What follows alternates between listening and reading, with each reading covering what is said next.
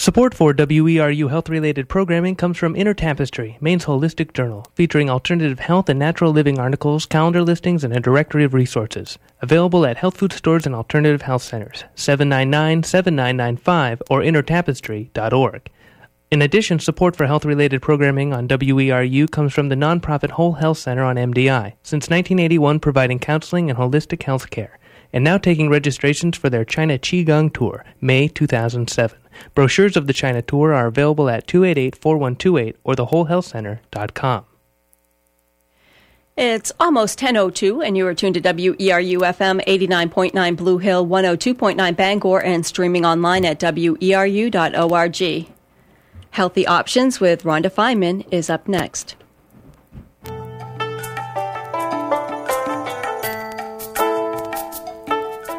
Hello, and welcome. You are listening to Healthy Options on WERU. I'm Rhonda Feynman. And today we'll have a number of guests, but we'll start with Dr. Gerald Hambright, who is a psychologist and counselor at Togus Veterans Administration Medical Center here in Maine, in Augusta, Maine. He works with the post-traumatic stress disorder program that they do have there, and we'll be discussing PTSD with Dr. Hambright. And also a little bit later in the program, Lisa Kushner, who was a practitioner of EMDR, which is eye movement desensitization and reprocessing, another treatment strategy for PTSD. She'll be with us a little bit later. But right now, Dr. Hambright, I want to welcome you to the show. Thank you, Rhonda. I'm glad to be here. Great. Let's start really right at the basics. People have heard the term PTSD, but maybe you could help define a little bit about what in fact that is. Okay. Post-traumatic stress disorder is a anxiety disorder that can occur following an exposure to a traumatic event. The best way I like to define a traumatic event is basically any type of event that is life-threatening. Some general examples of traumatic events are things such as physical and sexual assault, people who are exposed to combat, terrorism, natural disasters, things of that nature. And what typically happens is after the exposure, the individual will develop what we call a cluster of symptoms, and there are three cluster types of symptoms that are related to PTSD. The first cluster of symptoms are known as what we call the re-experiencing symptoms. That is, the traumatic experience will come back to the person in some form or fashion. The typical ways in which it comes back is either through nightmares, that is, bad dreams, or through what we call flashbacks, where the person actually has the sense that they are reliving the experience. The second cluster of symptoms are known as what we call the avoidance and numbing symptoms. Since the first cluster of symptoms are so distressing, the individual then tries to do things to cope with the distress by either avoiding things that are associated with the memory of the trauma. And it also leads to what we call a numbing of response, a sense of not being able to experience emotions as they did prior to the traumatic experience. And the final cluster of symptoms are what we call the symptoms of increased arousal, which are symptoms that are usually associated with exaggerated stall responses, hypervigilance, things of that nature. So what you've described is really post-traumatic stress disorder is something that could be fairly common in our society. You don't have to necessarily have been in a war or necessarily have been attacked. It could be something that a traumatic experience for one person may not feel like a traumatic experience to another. Exactly. Like everyday motor vehicle accident, severe motor vehicle accident, something of that nature could lead to post-traumatic stress disorder. Why would you think, if you have a group of people who are exposed to a similar situation, is there any way to predict or to know why one group would actually have some of these recurring problems and another group wouldn't? What's the individual factor? There are kind of correlates that we've discovered, meaning that folks who are exposed to traumas for long durations of time, their incidence of PTSD will increase. People who are exposed to more kind of severe injuries and death and witnessing that tend to have more incidences of post-traumatic stress disorder. People who have probably prior mental health issues, the incidence of PTSD is greater. So there are a number of correlates, but there's no kind of absolute one thing.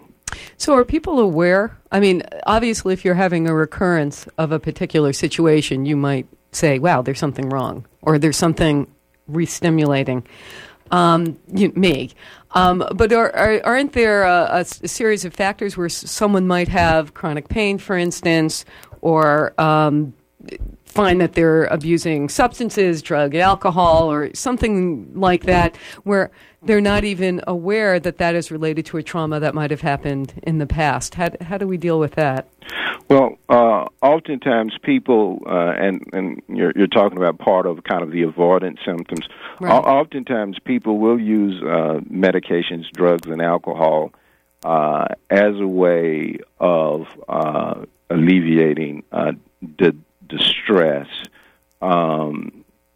Usually, older people are aware because of the re-experiencing, particularly the re-experiencing symptoms. They are aware of the experience that is coming back, so they would actually be aware. Children who probably were traumatized before language, verbal language, where they could, kind of label an experience as an experience, would oftentimes find it difficult to kind of understand why these symptoms are happening, or if the experience is to such a severe degree, a person may have what we call kind of a restricted range of not being able to remember certain parts of the trauma, but usually people are aware of the actual experience because of its intense nature. So would you find that so they're aware of it, but is there, what you've mentioned right now, that there is a part of the memory? I'm really interested in how memory gets placed in our consciousness. You said that there's some active memory. There's some idea that this happened to me. I'm aware of that. Exactly. What about, aren't there aspects of the memories that are not so conscious and that could be causing different difficulties that are not so obviously from the trauma? Would you say that that's a possibility? Well, usually what I express to people is oftentimes people are usually aware of some portions of the trauma, the actual experience, but as a result of that second cluster of symptoms, the avoidance and numbing, right, they're working really hard to try to distance themselves from the memory, because usually what happens when the memory comes back, the associated distress and physiological symptoms will come back as well. So the person is working really hard to avoid having those experiences. And in many instances, I'm assuming we'll be talking about treatment a little bit later. Very shortly, yeah. But one of the keys to treatment is to focus on the avoidance and the numbing symptoms that, in fact, many people think that the re-experiencing symptoms may be a way in which the person is trying to put the experience into perspective. And that may be, in fact, the healing process that is going on, the natural recovery process. So let's talk about treatment a little bit, and especially this is something you do every day. This is so you have a lot of experience, and I think you've been with Togus since 1988, 89. That's correct. So you've been watching a lot of traumatic people from the past and the present coming through your offices. Let me ask you this, and I just because we do have listeners and we are online. Would somebody get reactivated just by hearing our conversation? They could. Even going over in terms of describing the criteria, oftentimes can bring back these memories and associated symptoms. So any advice as we continue along here for someone who's listening who might be vulnerable so we can really feel some safety as we proceed? Exactly. The key thing that I would say to folks, if the symptoms are too intense, and this is just kind of a general standard of treatment, if the symptoms are intense to the degree that the person is either thinking about harming themselves or harming someone else, the first thing to do is seek immediate treatment. Call 911, go to the emergency room. We're talking about safety is the first line of defense if the symptoms are getting are that severe where the person is thinking about either harming themselves or harming someone else. For other people, what I would recommend, it depends. It depends on how recent the trauma was. In the immediate aftermath of any traumatic experience, just about everyone is going to have some kind of post-traumatic stress kind of reaction, meaning they may continue to think about the experience, they may have difficulty sleeping, they may have a number of those increased arousal symptoms that I spoke about. So generally, immediately after the trauma, many of these symptoms are just kind of the normal reactions that a person has who have been exposed to a traumatic event. What you look for is, over time, we would hope that these symptoms will diminish on their own. And for many people, let me just say this to your audience, for many people, these symptoms do diminish on their own over time without any intervention from a person like me. What we're talking about is those people who either the symptoms persist or they get worse over time, and particularly if they start to interfere with your social and occupational functioning. Those are the people who need to come in and to be seen and evaluated by a mental health provider. Okay, very good. So let's talk a little bit about treatment. How would you deal with someone coming into your office now?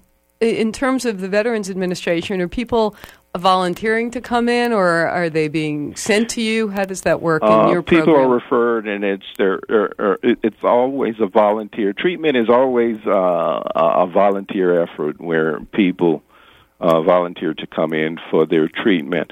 The first thing with any kind of good intervention is to begin with a good, thorough assessment. Because when we talk about PTSD, we're not only talking about PTSD, but there are oftentimes other co-occurring conditions that can go along with post-traumatic stress disorder, such as some people may be suffering a co-occurring depression, if they've been using alcohol or other substances to cope with their symptoms. If they've been using that for a long period of time, they may have a co-occurring substance abuse or alcohol conditions. There may be other anxiety-related kinds of conditions.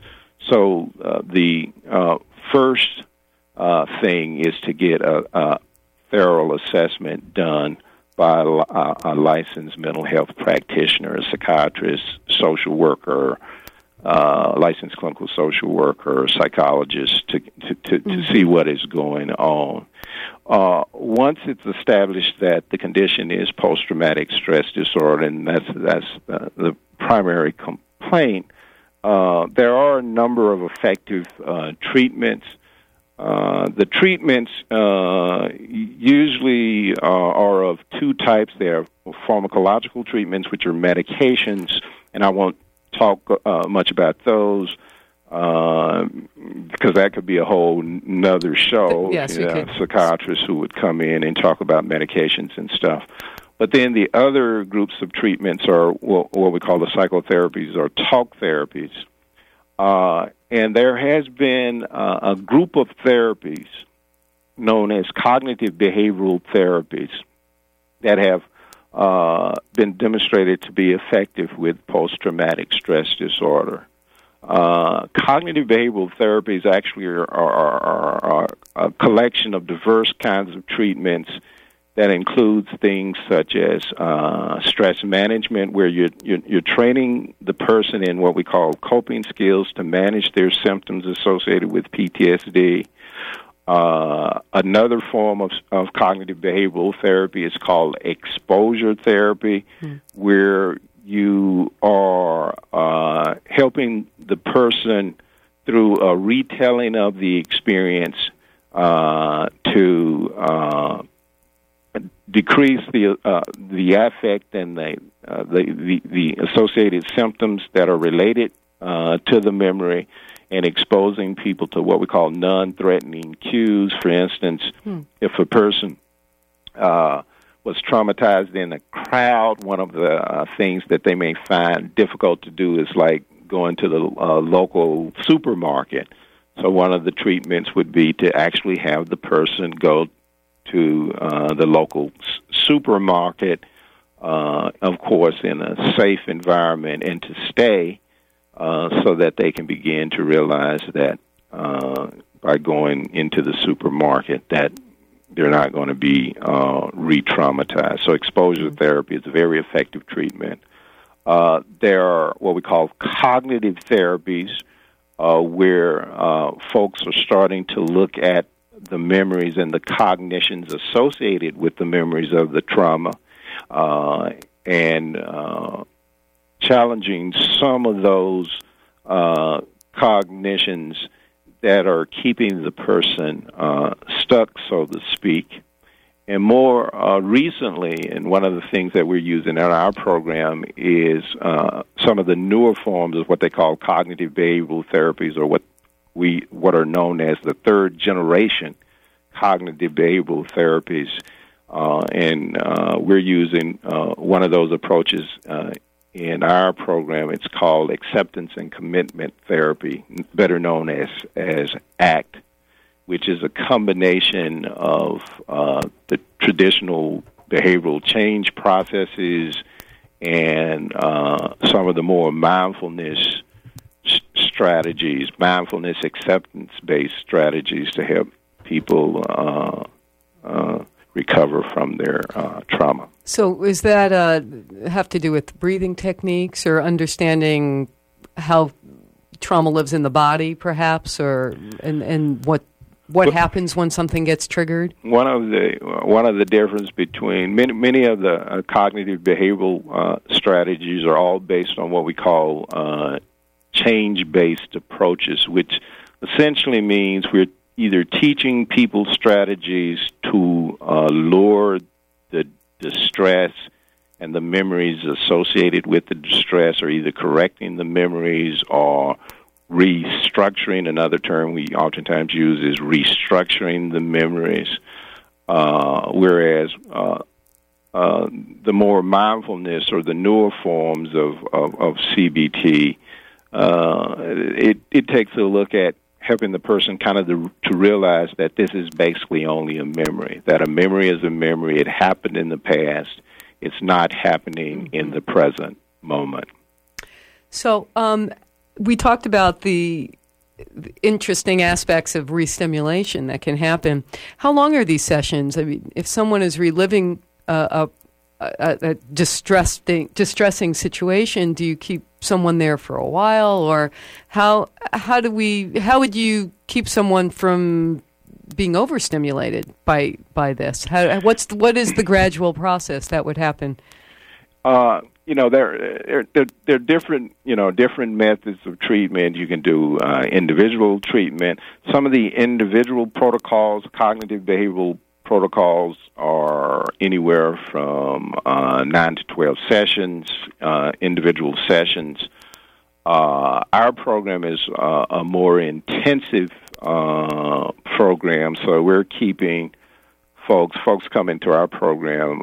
It's a 4-week intensive day treatment program, and so it's of a longer duration. It just depends in terms of where the person is, how much trauma exposure the person has been exposed to, for what duration, how long have they had the symptoms, what avoidance strategies have they developed over many, many years.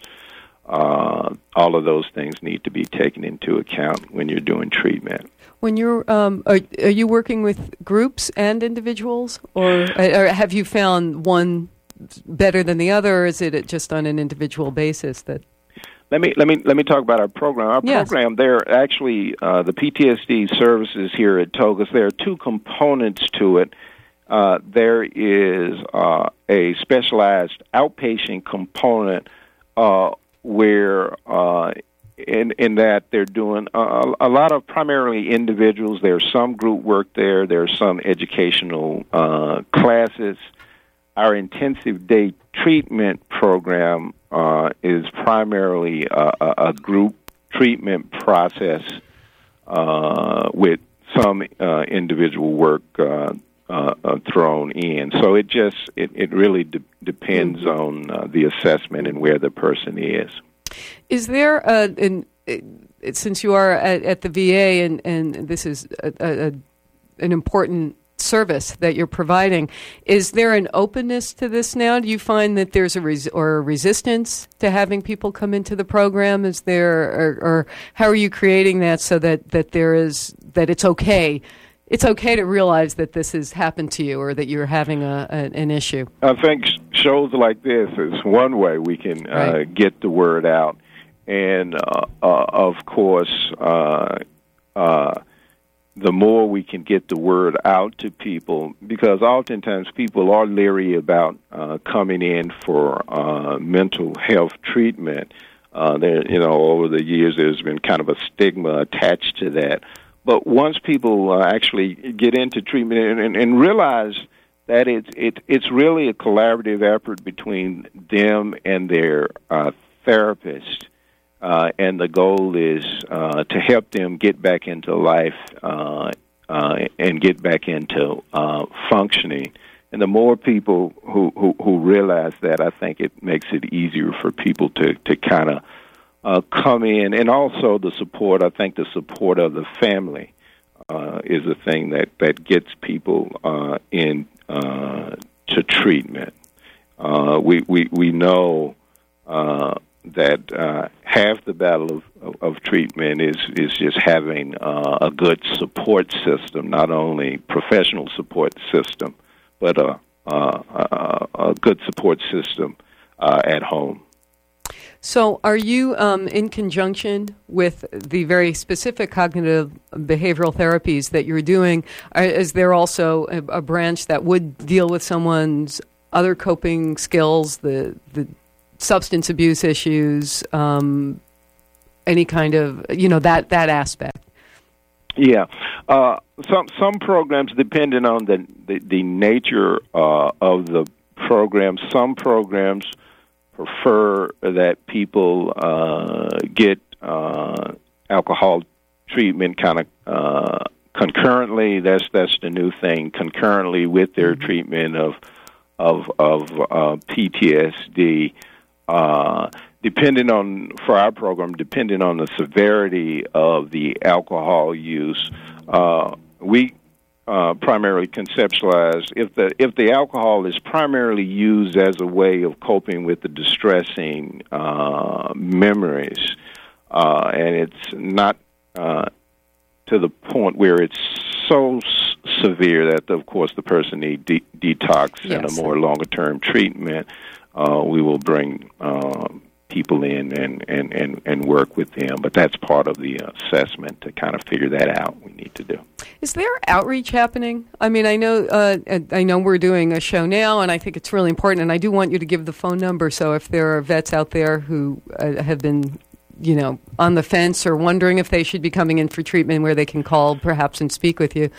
But I know that there are a number of vets all over the country who are, really have removed themselves from society due to some of the stress, really. And is there a way to reach that kind of population? Or? Yes, I should mention, let me just say that here at TOGAS, we have really expanded our mental health services. And not only do we have the specialized PTSD treatment program here with the two components that I spoke about. We have mental health services. We've got community-based outpatient clinics in Portland and Bangor. We also are connected with the Veterans Center program. It's a part of the Department of Veterans Affairs Readjustment Counseling Services. They have clinics in Lewiston, Bangor, Portland, Sanford, and Caribou.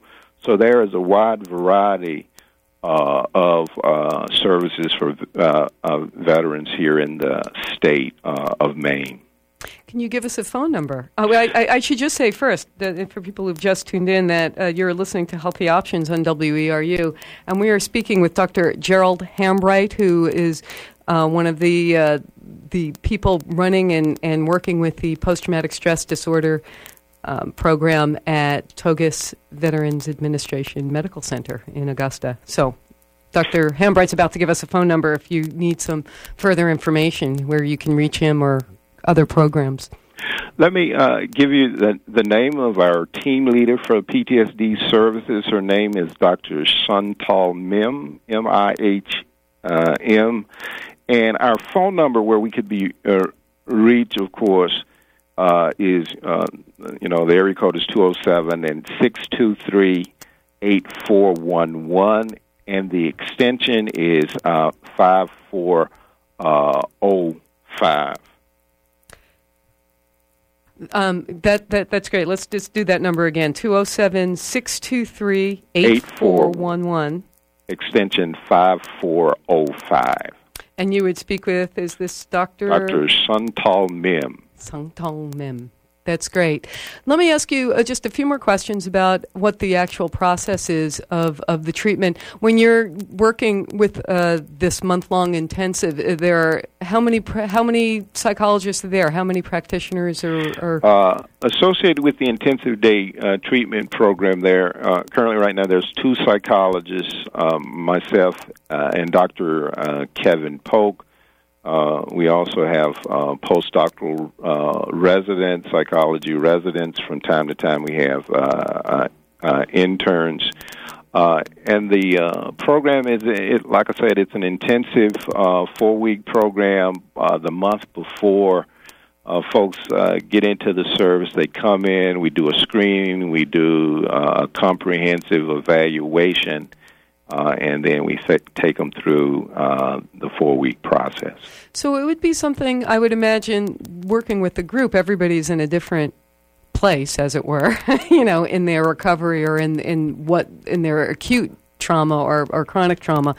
Are you starting with some of the relaxation, some of the breathing techniques to really get people ready to deal with the heavy stuff, or? With the acceptance and commitment therapy, the approach that we are using right here, it's an interesting approach in the fact that we start off by exploring with people the struggles that they have. So each person can, definitely get involved in the process and telling us about the struggles.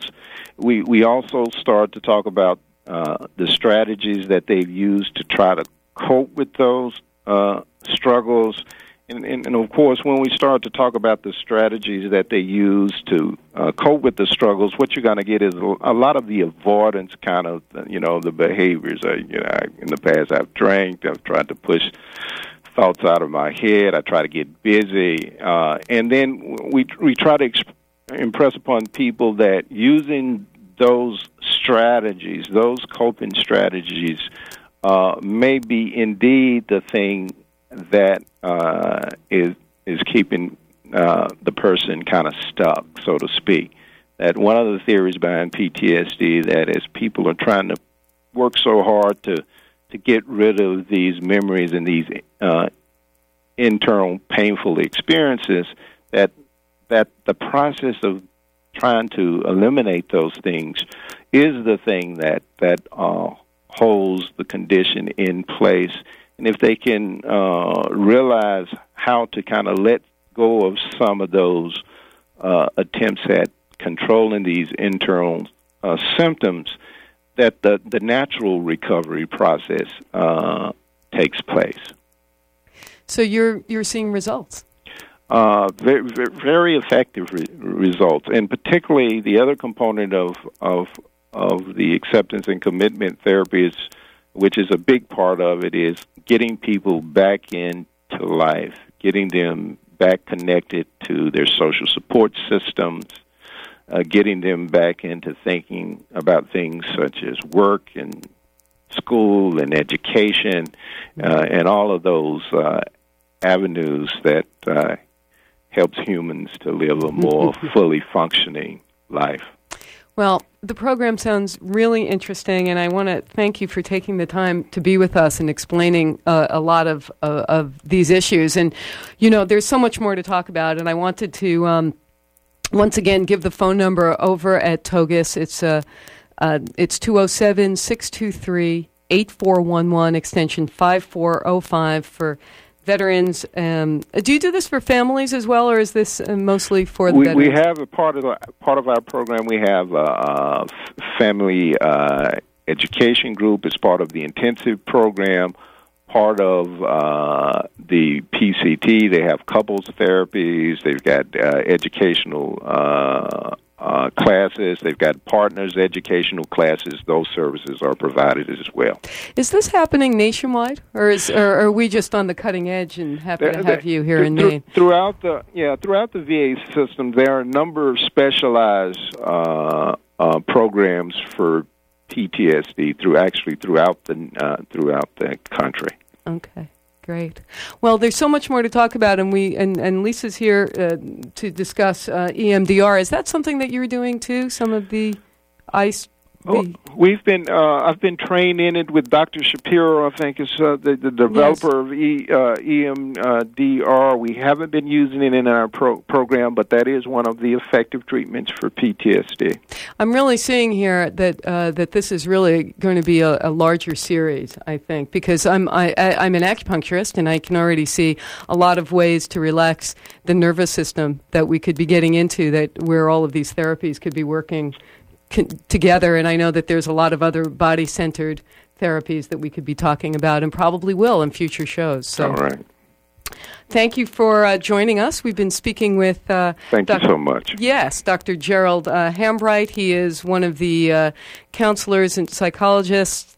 Are you the director of the program, Dr. Hambright? No, I'm one of the staff psychologists. Okay, well, over at the TOGUS Veterans Administration Medical Center in Augusta, Maine. And he is working with the PTSD program there, and he has been there since 1989. And I appreciate you taking the time to be with us. Thank you so much. Thank you. Okay.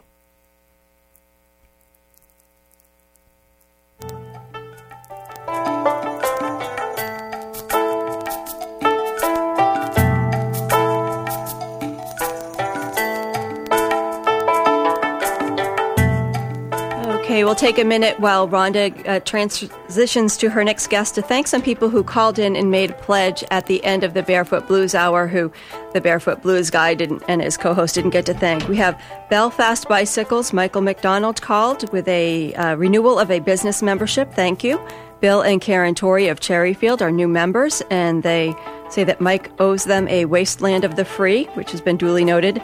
Ed Libby of Yarmouth is a new member, says doing a great job, and Alejandro got him on the phone. And Patricia McLean of Camden, an additional gift. She loves Mike's show. So thank you to all of those folks who called in and pledged, and you can still do so at 1-800-643-6273. Now back to Healthy Options with Rhonda Feinman.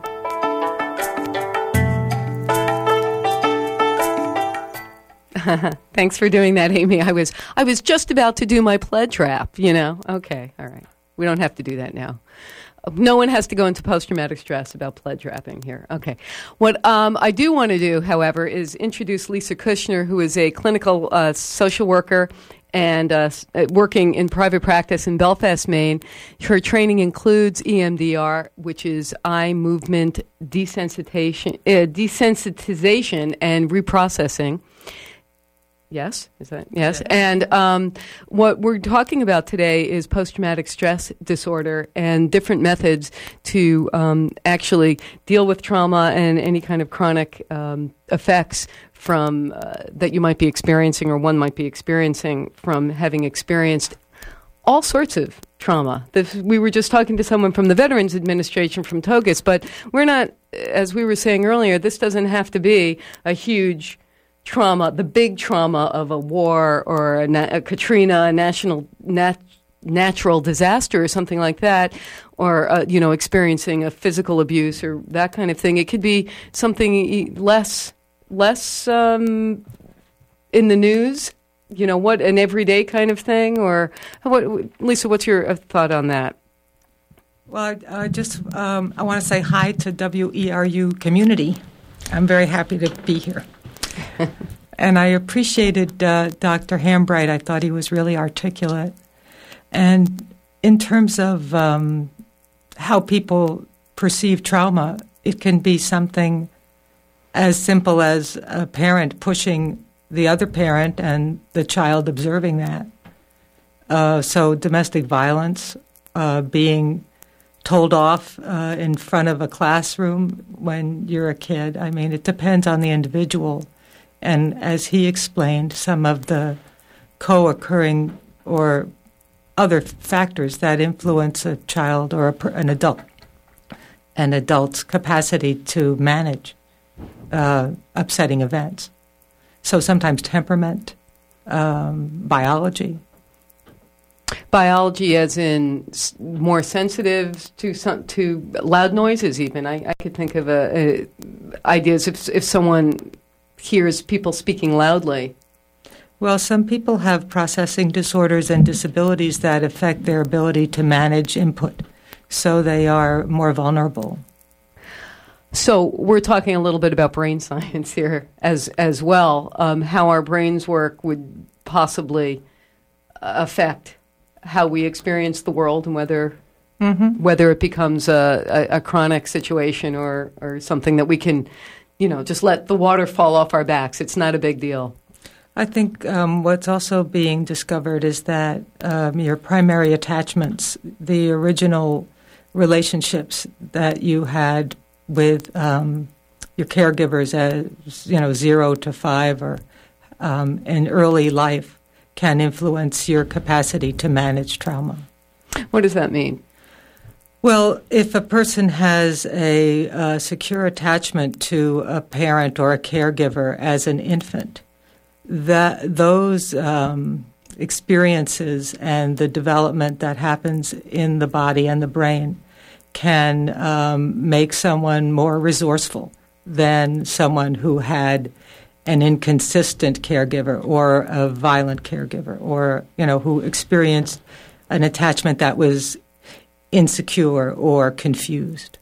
I realized as I'm listening to you talk that I was talking about large trauma, like a combat situation or something like that, and I'm realizing that what you're describing are large traumas, even though they're little. So I have to kind of reassess how we look at what trauma is. And obviously domestic violence is a huge trauma, or even observing something is a huge trauma. So there's really the response in the body may not differentiate any of that, and that all of this is valid and important to look at. Yeah, and especially for children who are dependent on their caregivers, when they witness domestic violence, they know that their own safety is threatened. I mean, it's not cognitive. It's some kind of intuitive thing. So who comes to you? I know you work with adults and children and also adolescents. So maybe you could describe your practice a little bit, and then we could go into more specifics of what EMDR is. Well, I see mostly adults. I see a few families with children. I have some training with children. I worked 7 years with foster and adoptive families. And my primary interest is adults, though, and people struggling with behaviors or feelings that they want to change. That's who comes. No, that's great. Let's talk a little bit about what the eye movement desensitization reprocessing is, and how that could be an effective tool for treating some of the things we've learned about today. Well, this is a type of therapy that was developed by Dr. Francine Shapiro in 1987, I guess, and it involves a protocol of treatment that can help people lose the intense physiological and emotional response to traumatic memories.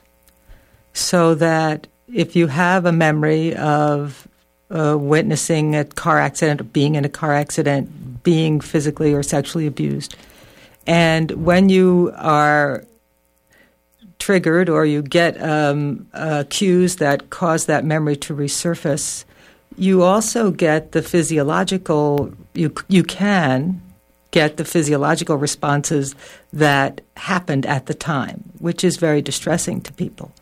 And so this treatment can sometimes help people release some of that physiological response and the emotional intensity that goes with it. And how, do we have an idea how that works? What and maybe you could describe what it is first. And if someone came in and said, well, perhaps describe the situation you're talking about. How would you approach that? What would you do in your?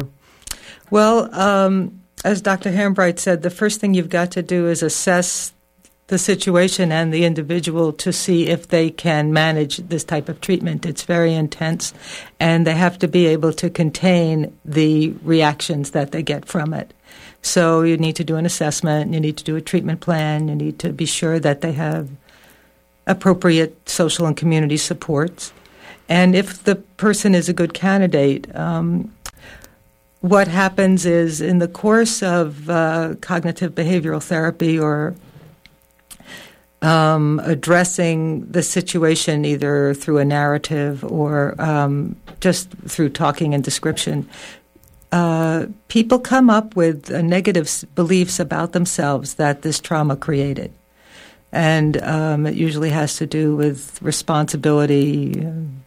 There are three things that are slipping my mind. Mm-hmm. But using that negative self-belief and getting in touch with the feelings in the body when they think about a negative image related to the trauma, the therapist does a distraction technique, which is called bilateral stimulation. And it either involves eye movements where you follow a light board or the therapist's hands to make your eyes move across the midline, or pressure on one side of the hands or the other, or holding onto buzzers.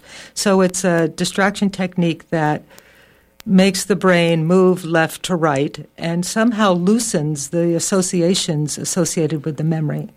And no one's exactly sure how that works, but I have seen it to be very effective for some people. So, well, I think in certain anatomy and brain science, there's some idea that the eyes affect the different parts of the nervous system, and even gets into the limbic system where memories are stored. That's our kind of a primitive mind, and it actually can alter a memory. And what we were discussing earlier is that we have some memories that we're very aware of, and then some that are not. And by doing this, I think that's one theory, that there would be a breaking of the memory pattern, or an opening to create some other thoughts. Were some of those negative thought patterns feeling like helplessness? Well, they have more to do with, I am helpless. I have no control. I couldn't save so-and-so. I couldn't save myself. There's something wrong with me. I'm defective. It's my fault. And I'm not good enough. The wonderful thing about this treatment is that, and Dr. Hambright mentioned this in terms of the ACT modality, is that the individual also accesses their body's capacity to heal in a natural way, so that the opposite occurs, the positive cognition occurs. I was only a kid. I did my best. It wasn't my fault, things like that, so that you pair the negative cognition with a positive cognition, and very often the brain will go there. And by reprocessing the physiological effects, it lowers the distress quite a bit. And so you've seen results? You've seen this change people's ideas? Especially for people with more simple than complex PTSD. What does that mean? Well, for people who have had a single incident trauma, it's a little easier to address. But for people who have had chronic, years-long exposure to overwhelming events like abuse, interfamilial dysfunction, it's more challenging because they've had to make many more adaptations to function. So it can take a long time for people with complex symptoms. So someone comes in, let's say somebody had a car accident you mentioned, or what if someone who has lived through something like Katrina, or a hurricane, an earthquake, a natural disaster. How would you work with someone like that? Would they be reliving that trauma? Then the water came. Then it happened. Then it really depends on the individual. I guess about a fourth of people who are exposed to traumatic experience will develop PTSD, but 3/4 won't. And so if enough time goes by and the person's natural resources can help them make meaning out of the experience, why they survived, why other people didn't, whatever they need to do to make sense of it, they may not need treatment. They may not need specific treatment. They may just need to talk about it. They may not need to talk about it. It really depends. Mm-hmm. But if someone is having the PTSD symptoms of reliving, avoidance, numbing, and increased arousal. And there are other alterations that happen, like the person being unable to concentrate, or alterations in their ability to trust, or and then physiological symptoms, chronic pain, as you talked about.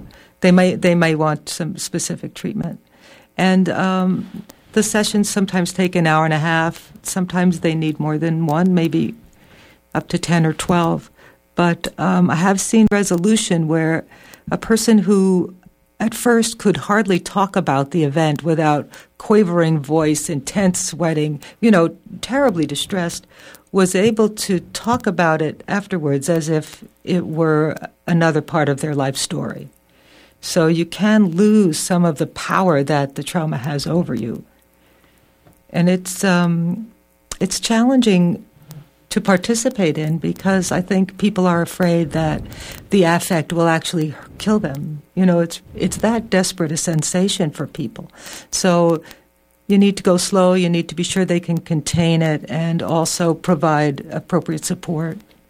And be sure that they have, enough resources to manage. Meaning? Emotional resources. Okay. Yeah. And that would be part of your initial evaluation? Yeah. To see.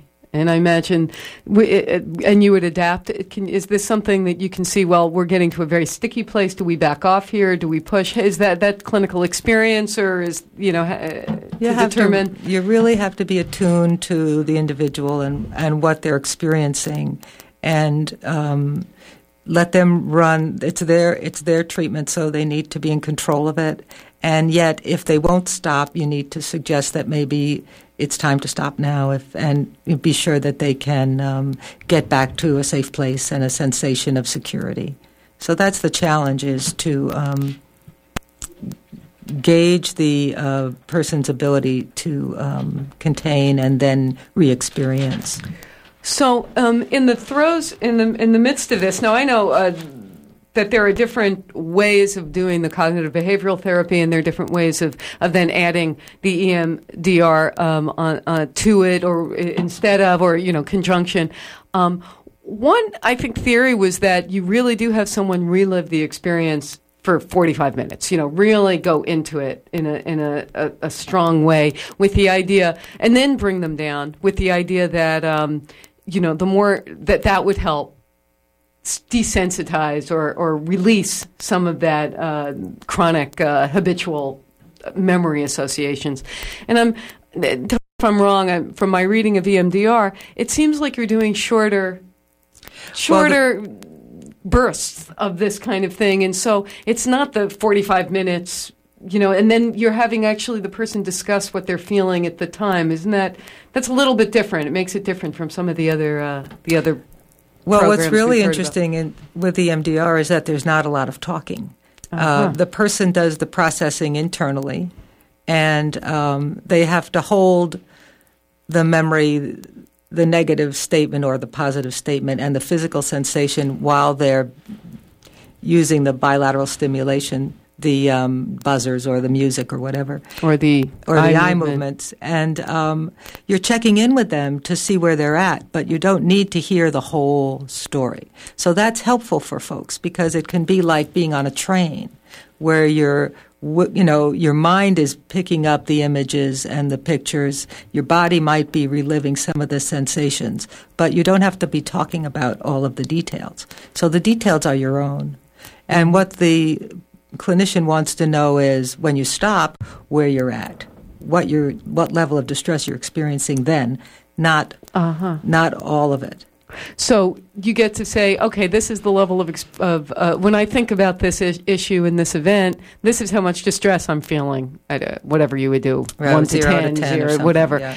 And then you would do, how long would the bilateral stimulation go for? Would that be 10 minutes, 8 minutes, 3 minutes? You just gauge it by the, you have to be attuned to the individual and gauge it by what they're going through. But usually you check in frequently. So, every 5 minutes, less or more. If you know the person and they're going, a person can even judge for themselves when to stop after they get accustomed to it. I had a teenager who would come in and say, okay, do that thing with the eyes. And so we set up the protocol. We do the thing with the eyes, and in 3 or 4 minutes she was done. And she would say, okay, that's enough. And she was really able to move very fast through some stuff. Well, that's great. So afterwards, when you say, okay, that's enough, you're then saying, so how's the sensation now? And so you'd go from an 8 to a 5 or hopefully not to a 0. To a 10. No, you want to get to a 0. You want to get to a 0. Yeah. And it can happen that quickly. Well, depending on the individual. And the complexity. And the complexity of it. But, I think it can happen pretty fast for some folks. Right. So I'm really interested in how the trauma lives in our bodies, in our consciousness. And so when you're doing the touching, is it really... we're speculating about what this might be. Is it the eye movement or the touching? Is it really a distraction, or is it engaging the nervous system? Well, my theory is it's a distraction, but other theory says that it has to do with processing that becomes stalled in a certain part of the brain, and that it actually affects the movement of the synapses. And but who knows? It seems to work. We don't know. Well, we could know. Probably if we, if we use the great, the PET scan, we see which part of our brains light up. Well, they have done this, and yes. That's why it's very well researched, and so they have done scans on people and found that there is a lot of brain movement during the process. So. And they've also done scans, as you know, you talk about meditation and deep breathing on people. And I think what they're showing is that the process of meditation and sort of mindful awareness, moment-to-moment awareness, improves the connections in the brain, too. So there's very interesting stuff going on neurologically. I think that is very interesting because especially if we're trying to take something out of those negative feelings, that negative emotion, I've done something wrong, I've done something whatever, and we can really understand that this is a normal processing of our minds, of how our brains work, and how, in a way, to get to an avoidance response or something like that is a way of protection. It may not be the best adaptation, but it is an attempt for the body to create homeostasis, to create a balance. And although it's not a strategy that can succeed forever.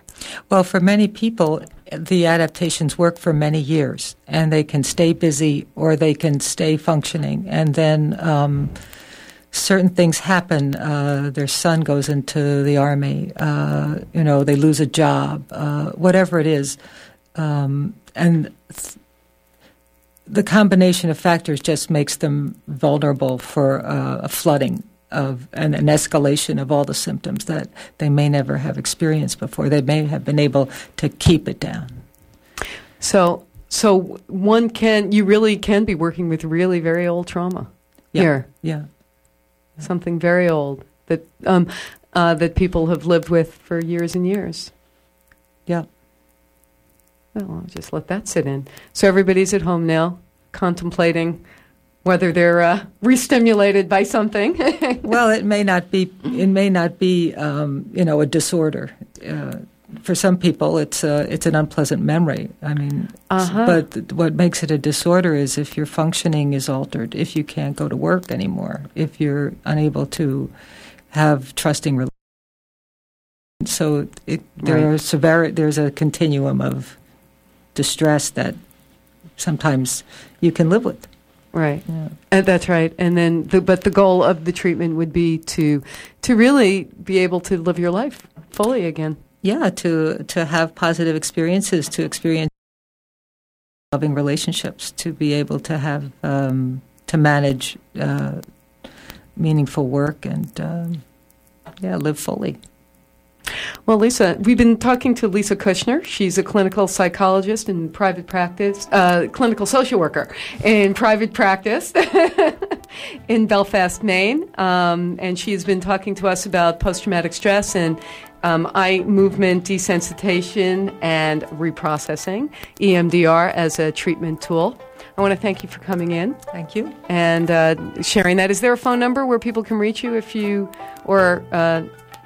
people could leave messages at the office. It's 338-0030. That's 207-338-0030. Very good. Thanks so much for being with us. Thank you, Amy Brown, for being the engineer. And don't forget that we are in the middle of a pledge drive. So I don't think I have that number right in front of me. Amy, you're just going to have to give us that number. 1-800-643-6273. Thank you. Okay, so call in and support community radio. Thank you so much. I'm Rhonda Feinman.